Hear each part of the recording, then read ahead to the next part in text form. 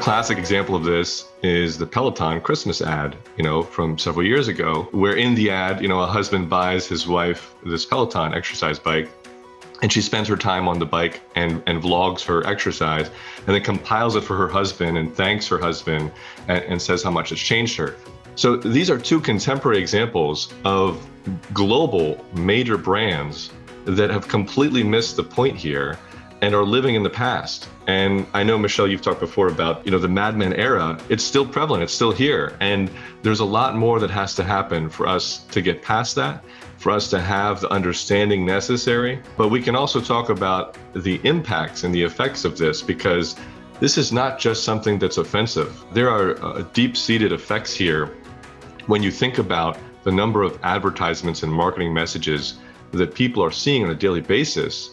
The average woman sees 400 to 600 advertisements per day. And by the time a girl reaches her 17th birthday, she sees, 250,000 ads. And those are outdated statistics. So it's likely much higher now. So this has a dramatic and meaningful impact on the way that women are acclimated in society and how they grow up and what their expectations for themselves and for each other are. And the effects here are terrifying to think about. And when you look at how little progress we've made, it's very disappointing because there's so much work to be done here. I'm your host, Michelle King, joined by Kelly Thompson, and you're listening to The Fix, a podcast that shares the stories of remarkable people who are innovating and taking action to advance equality in the workplace and beyond.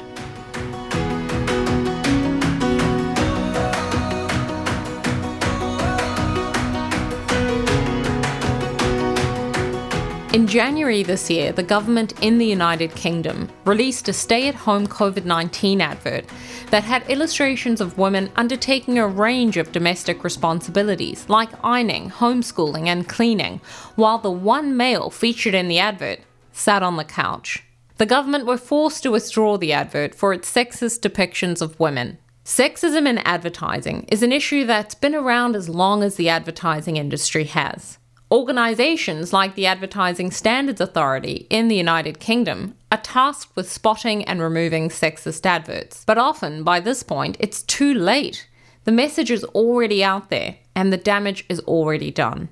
To combat sexism in advertising, we need to arm ourselves with the awareness to spot adverts that reinforce negative stereotypes across all areas of difference.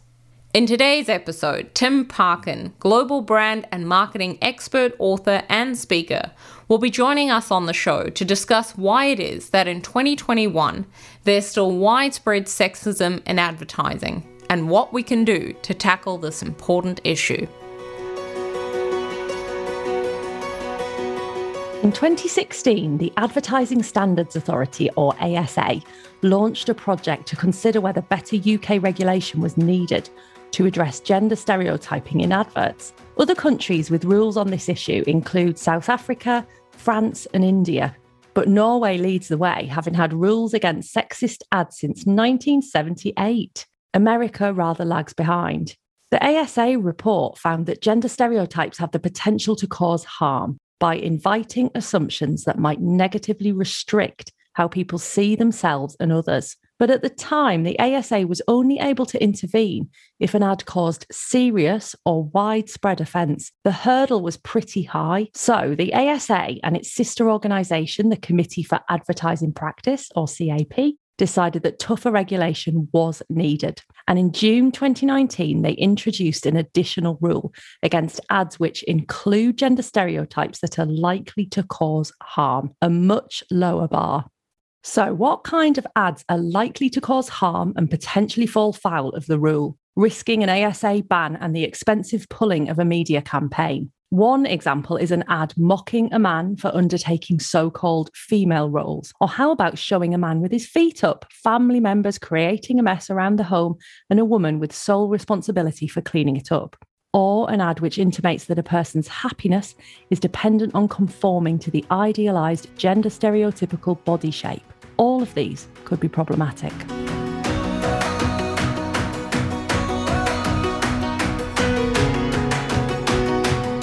But really, we haven't come far at all.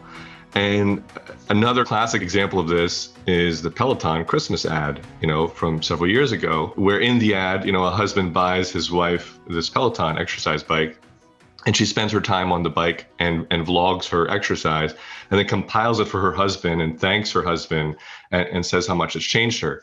So these are two contemporary examples of global major brands that have completely missed the point here and are living in the past. And I know, Michelle, you've talked before about, the Mad Men era. It's still prevalent. It's still here. And there's a lot more that has to happen for us to get past that, for us to have the understanding necessary. But we can also talk about the impacts and the effects of this, because this is not just something that's offensive. There are deep-seated effects here when you think about the number of advertisements and marketing messages that people are seeing on a daily basis. The average woman sees 400 to 600 advertisements per day. And by the time a girl reaches her 17th birthday, she sees, 250,000 ads. And those are outdated statistics. So it's likely much higher now. So this has a dramatic and meaningful impact on the way that women are acclimated in society and how they grow up and what their expectations for themselves and for each other are. And the effects here are terrifying to think about. And when you look at how little progress we've made, it's very disappointing because there's so much work to be done here. If you thought sexist advertising was a thing of the past, you're not alone. With all the corporate focus and public commitments to diversity and inclusion, it's easy to believe that we've come a long way. But tackling our sexist beliefs requires more than lip service. Here, Tim explains why gender denial is a key issue when it comes to advancing equality in advertising. In terms of the denial, there's a lot of reasons for that, but there's really two camps that I put people in. The first is ignorance, and the second is intolerance. So some of this is just intentional. And if you look in the past decade or so, you see Super Bowl ads and ads from major brands who made some obvious decisions to play on these stereotypes and to incorporate and use sexism. And I won't name too many names here, but you can think of some already, I'm sure. The other group is ignorance. And unfortunately, there's no excuse for ignorance. There's no excuse for either group, but ignorance is not a pass here. And so companies need to realize that this isn't a checklist that you just go down and say, we've included some women and we have diversity, et cetera. That's not enough. That's not sufficient. This is a much more deep-seated issue that needs to involve education and transformation. And so when you talk about the window dressings, I think that's a good analogy, because a lot of companies, check these boxes and think that they've done enough when really they haven't. And we can dive deep into this, but beyond just the advertisements that the consumers are seeing, you have to step all the way back to the beginning. A marketing campaign, an advertising campaign involves a lot of time, an intense amount of planning, and hundreds of people saw this and didn't speak up or spoke up and were silenced. And so this is the issue. It starts from the beginning. And I think companies need to realize that beyond just checking these boxes and making sure that they think it looks okay, they need to have some feedback from the people that matter, and in this case, women. And there can be sensitivity panels, but that's not enough still. Women need to be involved in senior leadership positions within these companies. And that's a culture shift that we're seeing progress in and we're seeing happen. A lot of my clients, have women in senior leadership positions and senior marketing roles, which is excellent. But these companies need to listen to them. It's not enough still to have them in those roles. The company needs to listen. And there's absolutely no excuse for some of these things to be published. So in terms of the denial that's happening, I think companies have seen traditionally that this works, right? It's easy to look back at the campaigns of the past and just copy those. I mean, it's lazy, but it's working for them. And in terms of short-term gains, unfortunately, the culture that we live in has not yet fully caught up. And there's a segment of people who think this is, humorous or who benefit from it or who it doesn't affect. And so therefore, brands and companies continue to use these tactics. And so some of these campaigns that you see come out today are just updated versions of campaigns that ran in the past. And there's two reasons for that. I mean, the first is that the influencers of this generation are just copying what they think is classic and iconic from the past. You think of the Ogilvy and the major advertising you can remember from the past of selling vacuum cleaners and TVs. But also there's young marketers who are new in their roles and again are just kind of following in the footsteps of what came before. If you think about the Mad Men era, this has been dramatized and also encouraged in a sense with the, that TV show and bringing awareness to that and making it seem like a macho thing to do, that this is how advertisements happen. Well, it's not, and it shouldn't be. And I think also peer pressure has worked for a long time. It's easy and predictable. And again, it delivers short-term gains to show judgmental ads that convince people that they're inadequate and that they're not enough and that they need these things to become what they're supposed to be. And psychologically, this influence is effective. And that's why brands and companies do it. So I think those are the main two reasons. One, it's lazy, and two, it's effective, unfortunately. But in addition to realizing the need to change, I think brands need to also recognize that there are positive benefits if they can adjust socially and culturally. But in addition, if they step out of this, there's positive impacts for the brand, not only in terms of the recognition and the leadership that they can create, but also to their bottom line. And so we have to move away from being judgmental to being aspirational. As we saw in the government advert Michelle mentioned, in society, women are commonly portrayed in caretaker roles, and men as the daily breadwinner out at work. Worryingly, we also see heteronormative and gendered stereotyping directed at children. Girls are depicted caring for dolls and boys outside with other boys, often playing sports or shooting toy guns. In the book, Brandsplaining, Why Marketing is Still Sexist and How to Fix It, Jane Cunningham and Philippa Roberts coined the term sneaky sexism. Their research showed that this sort of subtle sexism is still very much out there, despite progress made in removing more obvious stereotyping. For many, insidious sexism like this can go by unnoticed. Others see it as harmless and ridicule those that disagree for being woke.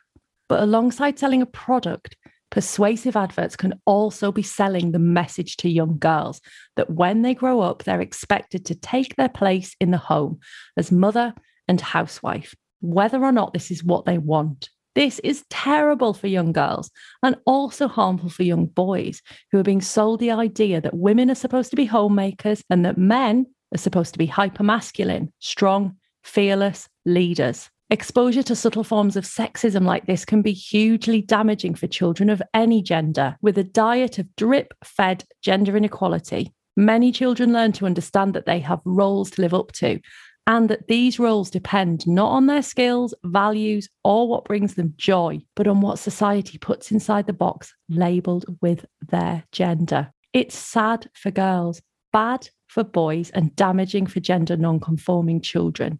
Here, Tim unpacks the cost of sexism in advertising. The cost is massive, and again, it's terrifying. And the consequences here are huge. Women, men, children, they all learn about their roles from advertisements and from the media, and it affects everything about them, right? So it affects their self-image. It affects, how they perceive their place in the world. It affects the type of career that they think they can go into. It affects their interpersonal relationships. You have to think again about how many advertisements and how many messages we're seeing. And when the majority of those are negative or are portraying these sexist roles or portrayals, that's incredibly damaging because that's being reinforced on a daily, if not hourly basis for women and children. And, personally and somewhat selfishly, perhaps, I have a young daughter and I agree with you and I hear you that I want her to grow up in a world where she realizes and believes and knows that she can be, who she is and whatever she wants to be. And for brands and companies to have the audacity to tell the consumer who they are and who they should be, I think is ludicrous. And what we need to do is brands need to move away from having this power and authority and dictating, how consumers should be, and instead really put the consumer first and let the consumer dictate to the brand who they are and be represented through the brand as a channel rather than the brand identifying, in most cases, a single sole identity of, who a woman is and what she does and what she can do. Given the commercial and social costs, sexism in advertising is a critical business issue. Here Tim shares what leaders can do to solve this problem. There's a couple leaders in this space, and we need real leaders. We need brands to step up and to put a flag in the sand and say, follow me and look how it's done. And there's a couple companies that have done a great job with that. Freedom Mom, Third Love, Dove, Nike. So Dove is a classic example, with the real beauty and the pledge that they made. Their pledge is visible on their website, and they're very transparent about it. And they'll never use any models. They introduce women by their real names. They have broad diversity. Really, you can go read the whole thing. It's amazing to see the transparency they've created and also the effort they've put into it. And they've been rewarded handsomely for it. I mean, let's not discount that. They're doing the right thing and they're profiting from it. And that's what brands need to realize, that this isn't an either or decision. This is a both. You have to do the right thing and you will be successful as a result. Nike is a great leader. Recently they put in an ad about mothers as athletes, talking about, what is an athlete? It's someone who moves. It's someone who perseveres. It's someone who's strong. It's someone who listens to their body, et cetera. And so resonating that an athlete isn't a stereotype. Women and mothers in particular are definitely athletes. So we need real leaders. That's one. And we also need to move away from, again, being judgmental in the advertisements and the campaigns to aspirational. And I think, Dove and Nike are good examples of that.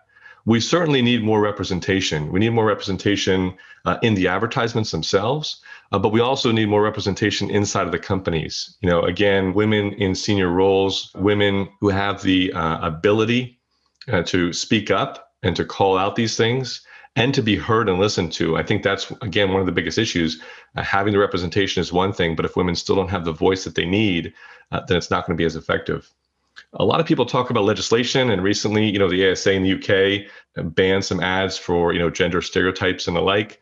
That's good. And I think the legislation, the guidelines are all helpful, but they're not enough. Again, that's more of the window dressing type of effect. And the problem is that those are just Band-Aids, right? So this is a deep-seated issue. And some of it has a gray area. You can't define it necessarily because there's so many facets to it, and it is represented in so many ways. And especially on digital, things are changing and how we communicate changes so quickly. So I think the legislation is good, but it's not sufficient. And we can never settle for just guidelines and legislation. We need education. We need people to become informed. We need that representation in the advertisements, in the campaigns, and inside of the companies.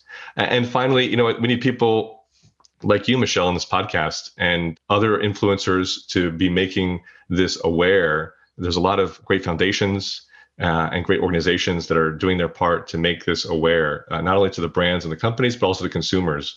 Consumers are fed up with this, and statistics show that women are underrepresented, and they know that, and they're not happy about it. And so we need to raise this to a level where it's deafening so that actual change happens. Noticing inequality is the first step in tackling it. It's not just companies, though. Individually, we can each make it a practice to call out sexism in advertising and raise awareness of the problem, and particularly those who work in this field. So, to quote Lin-Manuel Miranda, are in the room where it happens. In terms of checking the signs to see if your advert is sexist, there's a couple things you can do. The first, again, is to have women in your organization and let them speak into this. And ideally, they would have been involved from the beginning. And that's number one. Number two is, again, to have sensitivity panels or focus groups, if you will. There was one article I read where this company ran a sexist billboard. And the owner said, well, I asked my wife, I asked my kids, and they didn't have any issues with it. Well, that's not enough. You need a good size of people here to get some feedback. I mean, some things are pretty obvious, like the COVID ad that you've mentioned, but you need to ask people and get it in front of them. If there's any hesitation that you have that it may be sexist, it probably is. And it's better to be safe than sorry. But if you have any doubt, asking people and getting feedback from people is the easiest step, and it's inexcusable if you don't do that. In addition, I think the education here, becoming informed, is a key part of this. You gain a nuanced perspective when you start to see some of the more subtle ads of a sexist nature. For example, there was a Volkswagen ad that was banned in the UK, or maybe it was Europe. And the ad basically shows, two men in a space station floating around, a man doing something at work, and then the car drives by and you see a woman sitting on a bench with a stroller. And so again, this portrayal of, the standard expected, stereotypical roles. And so that's kind of more subtle form of sexism. At first glance, you may not realize what's happening if you don't have this level of awareness. And so I think becoming informed and seeing some of these problematic campaigns and doing this on a quarterly or annual basis at a minimum, especially if you're the ones producing these campaigns, again, you need to develop the sensitivity. And that's something that it's going to take time to change. There's no blueprint, there's no checklist. Really, people need to have their hearts and their minds opened to what the issue really is. And if you're not a woman, or if you're not, the one being represented, it's hard to see that. And so we really have to lean into the people who we're trying to represent and make sure that they feel heard and seen.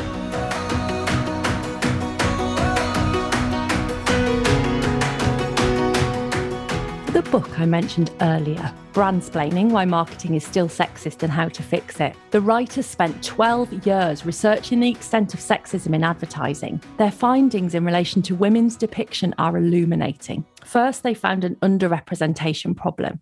Women only make an appearance in 1 out of 10 adverts, even though they make 3/4 of all consumer purchases. Worse still, even when women do appear, 25% of the time they're sexualized, and 85% of the women featured in adverts fit the prototypical image of a slim, attractive, usually white-skinned woman.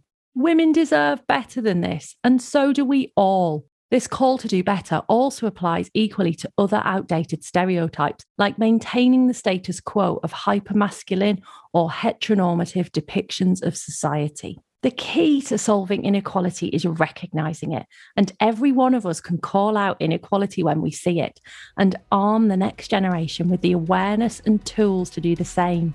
Removing sexism in advertising and in all areas of our lives is really about freeing ourselves from having to live up to archaic gender stereotypes that narrow our horizons and serve us all poorly. Before you go, just a quick reminder to check out the 100 Actions for Equality campaign, which provides 100 ways you can take action every day to create a more equal working world. Just visit www.100actionsforequality.com. Thank you for tuning in to our episode today. If you're interested in partnering with us or being a guest on the show, then please reach out through our website, thefixpodcast.org. You can also sign up to our weekly newsletter and contribute your story there. Thanks again, and I'll catch you all next week.